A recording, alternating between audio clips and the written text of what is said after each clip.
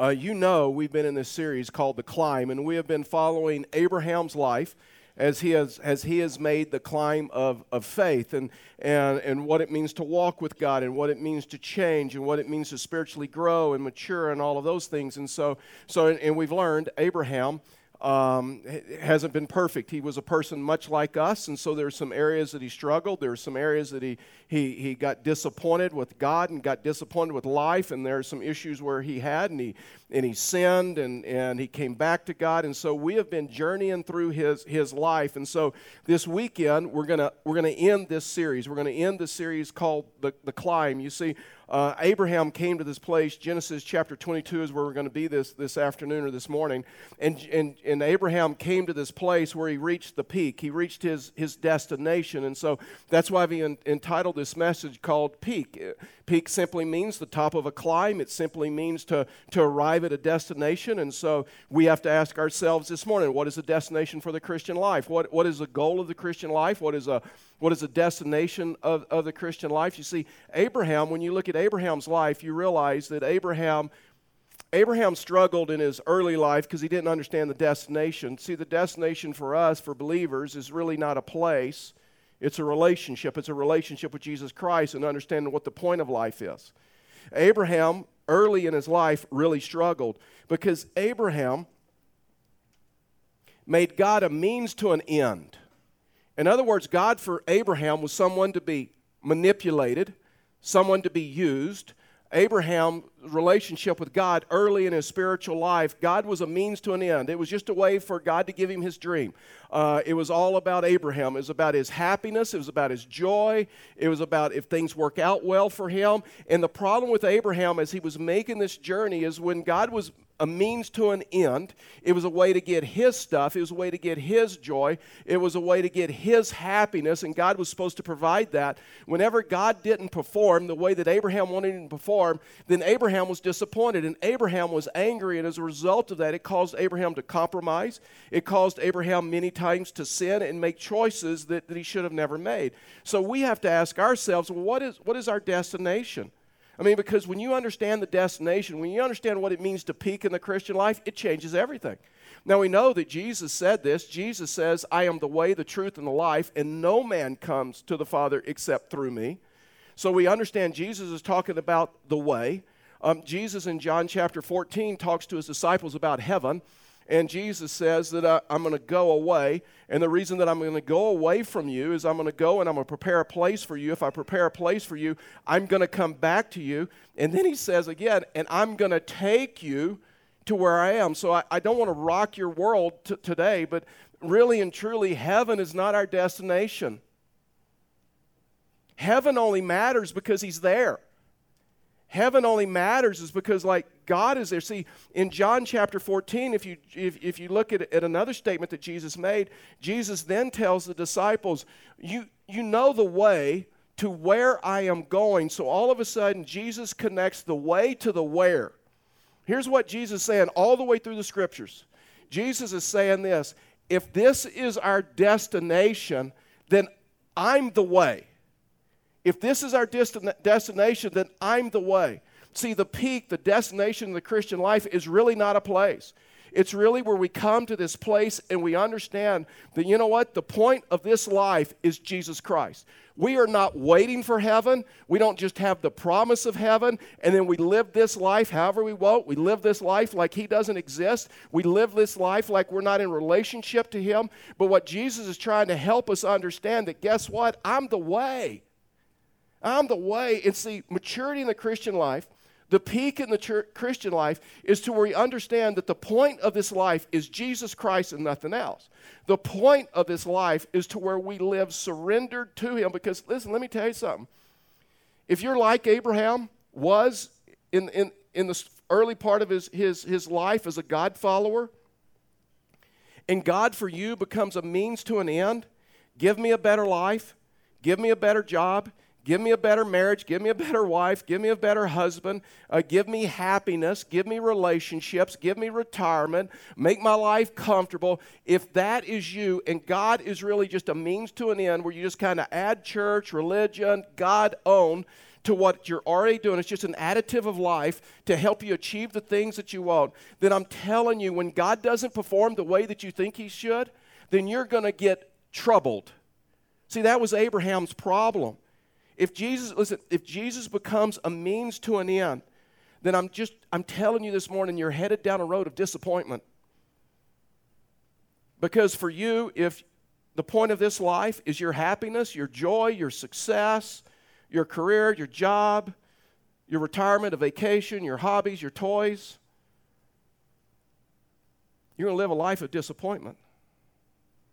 Because when you don't get those things, you're going to get angry. You're going to feel like God let you down. God didn't come through. The peak of the Christian life, the destination of the Christian life, is a position to be in. It's to where we surrender to God and we understand that we live this life differently with him. We live a surrendered life.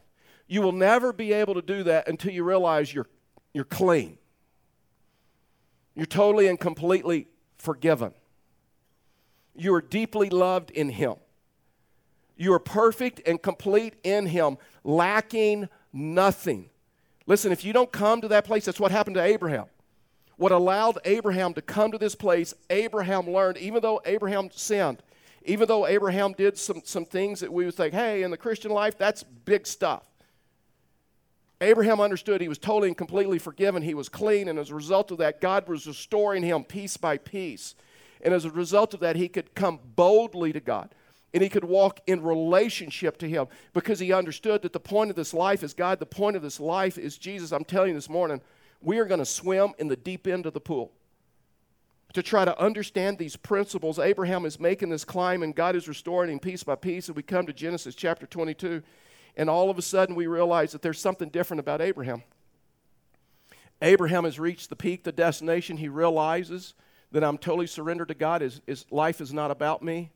Life is about him. Life is about what he's called me to do. At this point, Abraham no longer makes God a means to an end. He realized that God is a relationship to be enjoyed. And Abraham's no longer playing God and trying to force things, trying to make things happen. He just trusts God. In Genesis chapter 22, we realize that Abraham loves the giver more than the gifts. Abraham loves the one who makes the promise more than the promise. There's something about success that can drag people away from God. When you get that promotion, when you get your name in the headlines, when your stock goes up, when you're a pastor of a successful church, when your business thrives, when your bank account grows, that's a test. It's a test of your relationship with God. Can you still put him first? Can you still be generous with your money? Can you still be generous with your time? Can you still be humble? Can you still serve him? Do you still understand that the point of this life is not our success and not our reputations? The point of this life is Jesus. So Genesis chapter 22, verse 1, we're just going to track in the story together. And it says, verse 1, it says, after these things, God tested Abraham and said to him, Abraham, and he said, here am I. So keep in mind, this is a test. God is simply performing a test for Abraham, and he's not going to actually require him to sacrifice his son. And this test is not to obtain salvation. The scripture says that salvation is a free gift, not a work, so that no man can boast. So James tells us, gives us insight, that the reason that we go through test is so that God can grow our maturity, so that he can grow and develop. If you're in a test right now, if I say, like, I'm just in a spiritual test, then guess what? God desires to grow your maturity. And so I want to give you 4 things this morning about after being blessed, after reaching the peak, after reaching the destination. There's some things that Abraham did that I think is very insightful. The first thing is this: Abraham continued to hear God's voice. Abraham understood That the point of this life is God. The point of this life is following God. The point of this life is to continue to talk with God, have a conversation with God, have a continual conversation with God. We know that communication is important in life. We know that the basis of any marriage is good communication, right?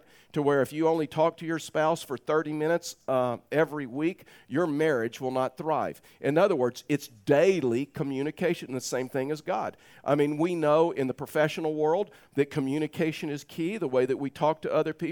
We know that with our smart devices, whether it's smartphone, tablets, emails, text messaging, the ability to be able to communicate properly is like important. This last week I was trying to send an email to a guy, and I would send it, it would come back. I would send it, it would come back. After 5 times, you'd think I would quit doing that, but I just kept doing that. And finally, I pick up the phone, and I'm calling. I'm like, what is your email address? And I missed it by 1 letter. I'm like, seriously? You know, old school, if I mailed someone a letter and I missed it by 1 address, it would still get there. Remember those days when the postman would know, this is for the Jones. They don't live over here. They live here. And they would just route it to you. But we don't live in those days any longer. And so when you look at Abraham, you realize that God is no longer a means to an end. And in other words, when you come to that place, it's a continued relationship. For Abraham, it was not what he could get out of God. It's how he could serve him. If he is a means to an end in your life, when God doesn't come through for you, you will put him in time out. And you'll say, I'm no longer going to pray to you. I'm no longer going to read Scripture. I'm no longer going to worship. Because God, this Christian life, it's all about me. And you didn't come through for me the way I think you should have. And so as a result of that, you're in time out. And when I get over it, I'll have a conversation with you again. Verse 2, so God said to Abraham, take your son, your only son Isaac, whom you love, and go to the land of Moriah, and offer him there as a burnt offering on one of the mountains of which I shall tell you. Now Abraham had to have been stunned by this request. I mean, it seems like an unreasonable command. God had promised that through Isaac that all nations would be blessed and he would be the father of many nations. Isaac represents Abraham's dream. And all of a sudden, God is asking him to sacrifice your plans for me. Sacrifice your dreams. And see, now Abraham, destination, he peaked. He realized that, guess what? God is not a means to an end just to get what I want. He's willing to do it. If God asked you right now to sacrifice your dreams, would you? Your priorities? The things that you have laid out in your life, the things that are important to you. And God says, I want to be like number one in your life. I want you to totally and completely surrender to me. Would you? You will never be able to do that unless you know you're clean. Unless you know you've totally and completely forgiven. See, there's a lot of people that are running around in life and in the Christian life. And they don't know that they've been totally and completely forgiven of everything. And it makes their relationship with God a little bit awkward because they really don't know, does he really love me? Has he really forgiven me? Has he really restored me like Abraham, piece by piece? See, Abraham loved his son Isaac with all of his heart. Isaac was the only son left in the home. If you've been tracking with us, you know he had another son by an immoral relationship named Ishmael. Ishmael had been dismissed from the family because of rebellion and some disciplinary actions. The passage tells us after these things. So scholars will tell you and theologians will tell you that Isaac was in his mid-teens. He was in his mid-teens. He was a teenager. And so by that time, Abraham and Isaac had built a father-son relationship. They had hung out together. They probably had a deep relationship. They probably hunted and fished together. We know from Scripture they watched the Dallas Cowboys together and they cheered for the Dallas Cowboys.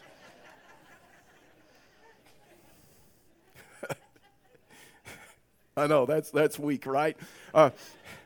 This is just bonus material, but before the service or after the service, somebody walked past me and said, hey, Pastor, we're glad you don't preach like the Dallas Cowboys, inconsistent and weak. I'm like, awesome, I won't bring the Cowboys up again. And so they had played sports together, they had hunted together, they had fished together, they had a deep relationship. Maybe they had teased about girls together, maybe they had laughed together, had some inside jokes, they had some private talks together that fathers and sons will have. We know they worshiped together, they had worked together. And so how could God ask Abraham to sacrifice his son? I mean, I know what it was like when I gave both of my daughters away in marriage to men that I did not trust at that point.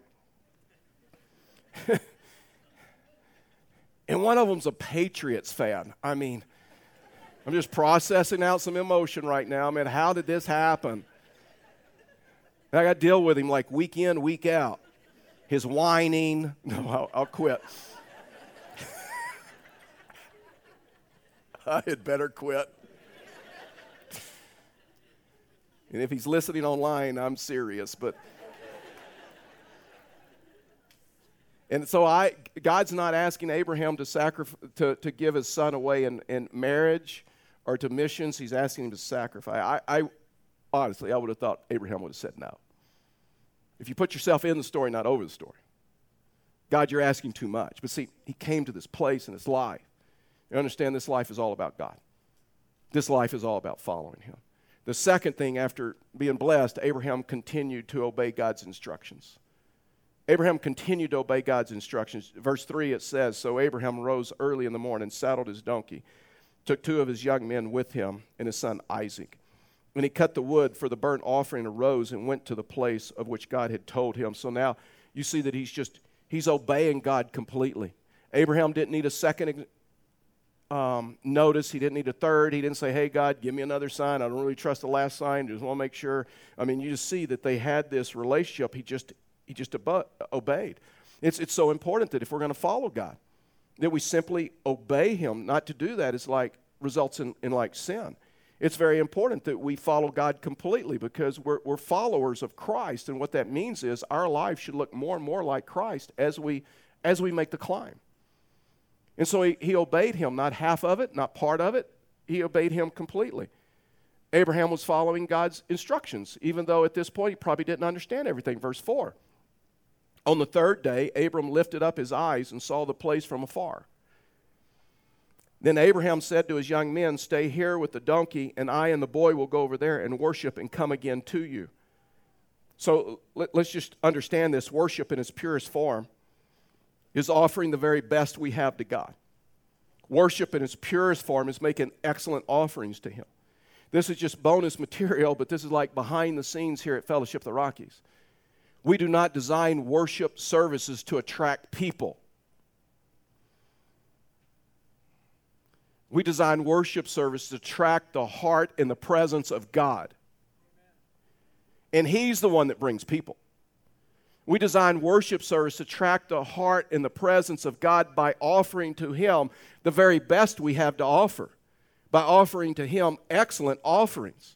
That's why Romans 12:1, Paul puts it a little bit different way than Jesus did. And he says, "I appeal to you, therefore, brothers, by the mercies of God, to present your bodies as a living, daily sacrifice, holy and acceptable to God, which is a spiritual act of worship." But you cannot do this unless you know you're clean. You cannot do this unless you know that you're totally and completely forgiven. You cannot do this unless you know that on this journey, God is restoring you piece by piece, and in Christ you are deeply loved. This is why it's so important. And so Paul would say the same way that Jesus would say. Jesus connected the way and the where, and Paul connects the way and the where. And Paul says, guess what? This life, he's the reason. This life, we live a life surrendered to him daily. It's our daily act of worship. And then Abraham makes this statement to the servants, and he says, "I and the boy, we're going to go over here, we're going to worship, and we're going to come back to you." What a statement of faith. Abraham did not know how God was going to do it. He trusted God. He knew that God had his best at heart, and God wanted the best for him. Hebrews 11:17 says this about Abraham. It says, "By faith Abraham, when he was tested, offered up Isaac, and he who had received the promises was in the act of offering up his only son, of whom it was said, 'Through Isaac shall your offspring be named.' he considered that God was able even to raise him from the dead, from which, figuratively speaking, he did receive him back.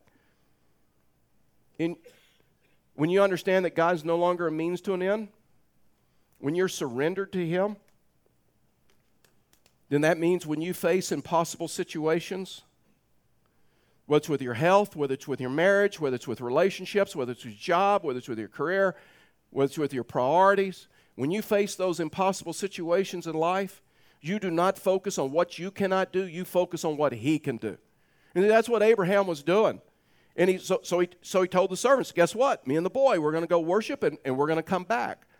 The third thing after being blessed, when Abraham came to this place in his life, Abraham continued to offer God his best. In other words, Abraham understood that worship is offering my very best, not my leftovers, not the stuff I'm not going to miss and I didn't need anyway. Abraham understood that worship, surrender, is offering my very best to him. Verse 6, the scripture says, and Abraham took the wood of the burnt offering and laid it on Isaac his son. And he took in his hand the fire and the knife. So they went both of them together. And Isaac said to his father Abraham, my father, and he said, here am I, my son. And he said, behold, the fire and the wood, but where's the lamb for the burnt offering? Notice Isaac is familiar with worship. Abraham had handed his faith down to his son. They'd been there before. The way that Isaac learned to worship is by standing next to his dad in a worship service, watching how his dad expressed himself in worship. Isaac learned to worship by hanging out with his dad during his week and some of the things that his dad spiritually spoke into his life and some of the conversations that they had. It's obvious that Abraham and Isaac had worshiped together before because they were both very comfortable in it. And Isaac understood the elements for worship. The word burnt offering is used 5 different times in Genesis chapter 22, and it's the type of offering that was used for a complete sacrifice. In other words, that it was the most frequent word used in the Hebrew for burning, completely burning, consuming. It's the type of that offering that signified total surrender in a worshiper's heart. It's a picture of total surrender to God. So you don't see Abraham saying, God, you're asking too much of me. I mean, I got my dreams, I got my plans, I got my priorities. I just want to kind of fit you into my life so I get the stuff I want, so you give me joy, so you get me happiness, so you come through. And so you don't hear Abraham saying, you know what, God, I'll lay his finger on the altar. Because after all, he has 10 of them. I won't miss one of his fingers. I'll miss him. So I'm not going to follow you totally surrendered to you. A lot of people want the benefit of God. They don't really want God in their life. They want the benefit of God, but they just don't want God telling them what to do or guiding them what to do or surrendering to them. After Abraham was blessed, the last thing is this: Abraham continued to trust in God's plan. Abraham had journeyed with God. Abraham had walked with God. And remember, I told you, Abraham was not a perfect man. And we've looked at the imperfections of Abraham and the sin of Abraham, and that's one of the reasons that I love Scripture so much. It tells you like it is. It doesn't just give you the highlight reel of people who have followed God in Scripture. It shows you the good, the bad, and the ugly. It shows you when they struggled. And we've looked at it in Abraham's life. In verse 8, the Scripture says, and so Abraham said to his son, God will provide for himself the lamb for the burnt offering, my son. So they went both of them together. So they're walking up to this worship service. Abraham had to be choking back tears. Place yourself in the story, not over the story. Abraham knew what was about to happen, and you know what? I believe Isaac knew what was about to happen. I believe he knew he was a sacrifice. And Abraham said, you know what? I still believe God is faithful. God's going to provide everything we need. We're just going to trust him. We're going to obey him. We're just going to see what he does. Verse 9, when they came to the place of which God had told him, Abraham built the altar there and laid the wood in order and bound Isaac his son and laid him on the altar on top of the wood. Don't forget that Isaac is in his mid-teens. Abraham is over 100 years old. Isaac could have overpowered his dad. Isaac was stronger than his dad. Isaac could have rebelled. Isaac could have fought his dad off, said, I'm not doing it, and all of a sudden you realize that Isaac was willing. He's willing. Verse 10 just tells us, just real briefly, that Abraham tied his son and took out the knife. Can you imagine what happened when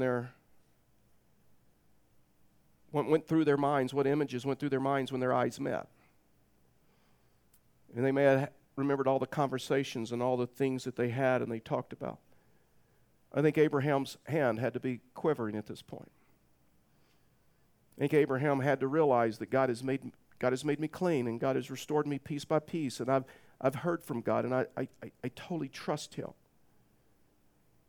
And he may have been sobbing and pleading with God, but Abraham came to this place where he realized that it's total surrender to God, even if we don't understand.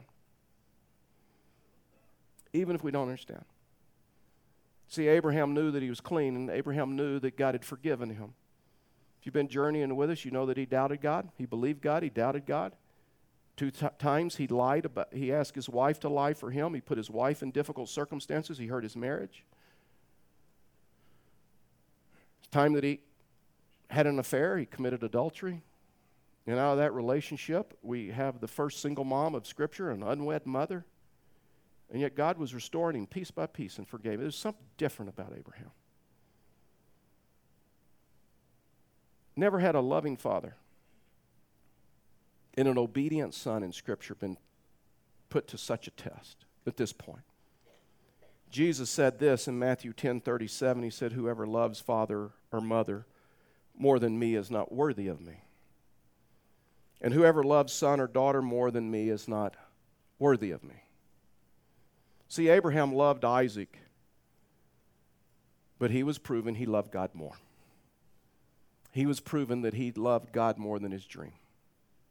He was proving that he was living a life surrendered to him.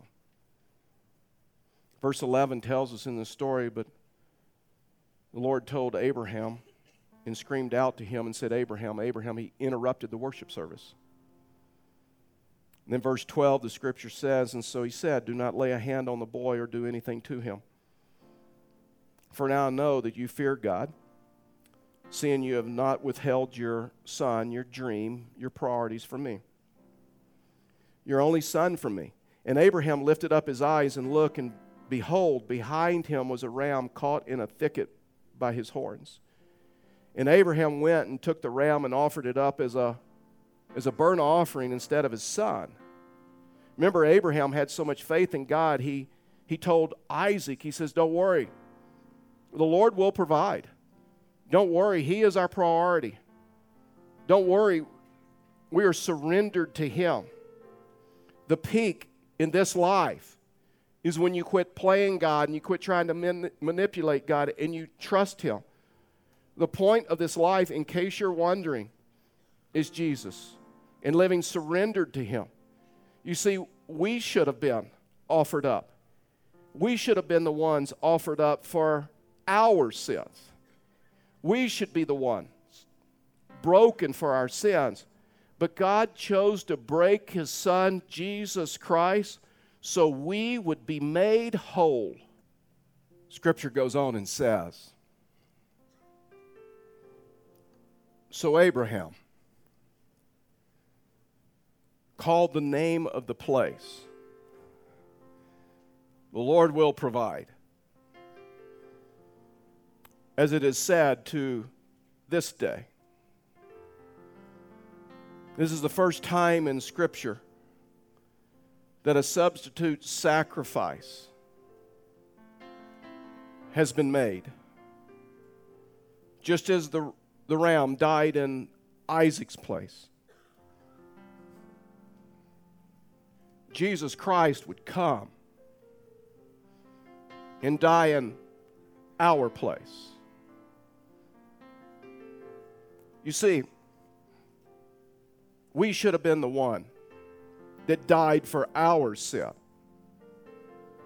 Yet God sent His Son, Jesus Christ, to die in our place so we could be made whole, so we could be clean, so we could be restored piece by piece, so we could be totally and completely forgiven. And there's some of you here this morning, you've never come to that place to where you've been made clean. You've never come to that place to where you've accepted Him and asked Him to come into your life for the forgiveness of your sins and understand that His death on the cross has totally and completely given you forgiveness and eternal life. And so this morning, some of you just need to accept Him. And say, God, I want you to make me clean. I need to be forgiven of my sins. And I ask that you give me forgiveness and eternal life.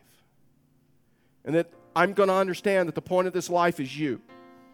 That you are the way and the truth and the life.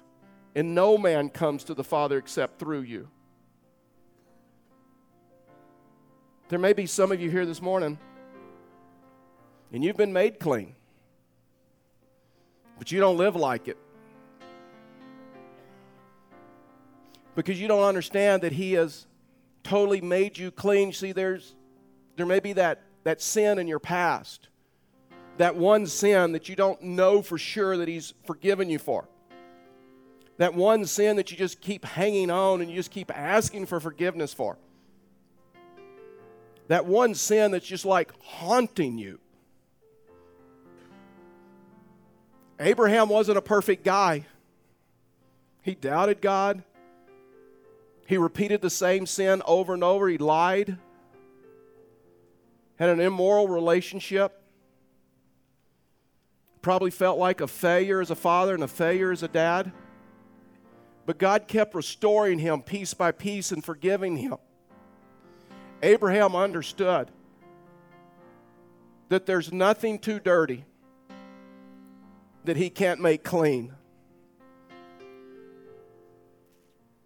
And if you're in Christ, based upon His word, you are totally and completely forgiven. You're deeply loved. You're perfect and complete and lacking nothing. Would you bow your heads with me and just close your eyes?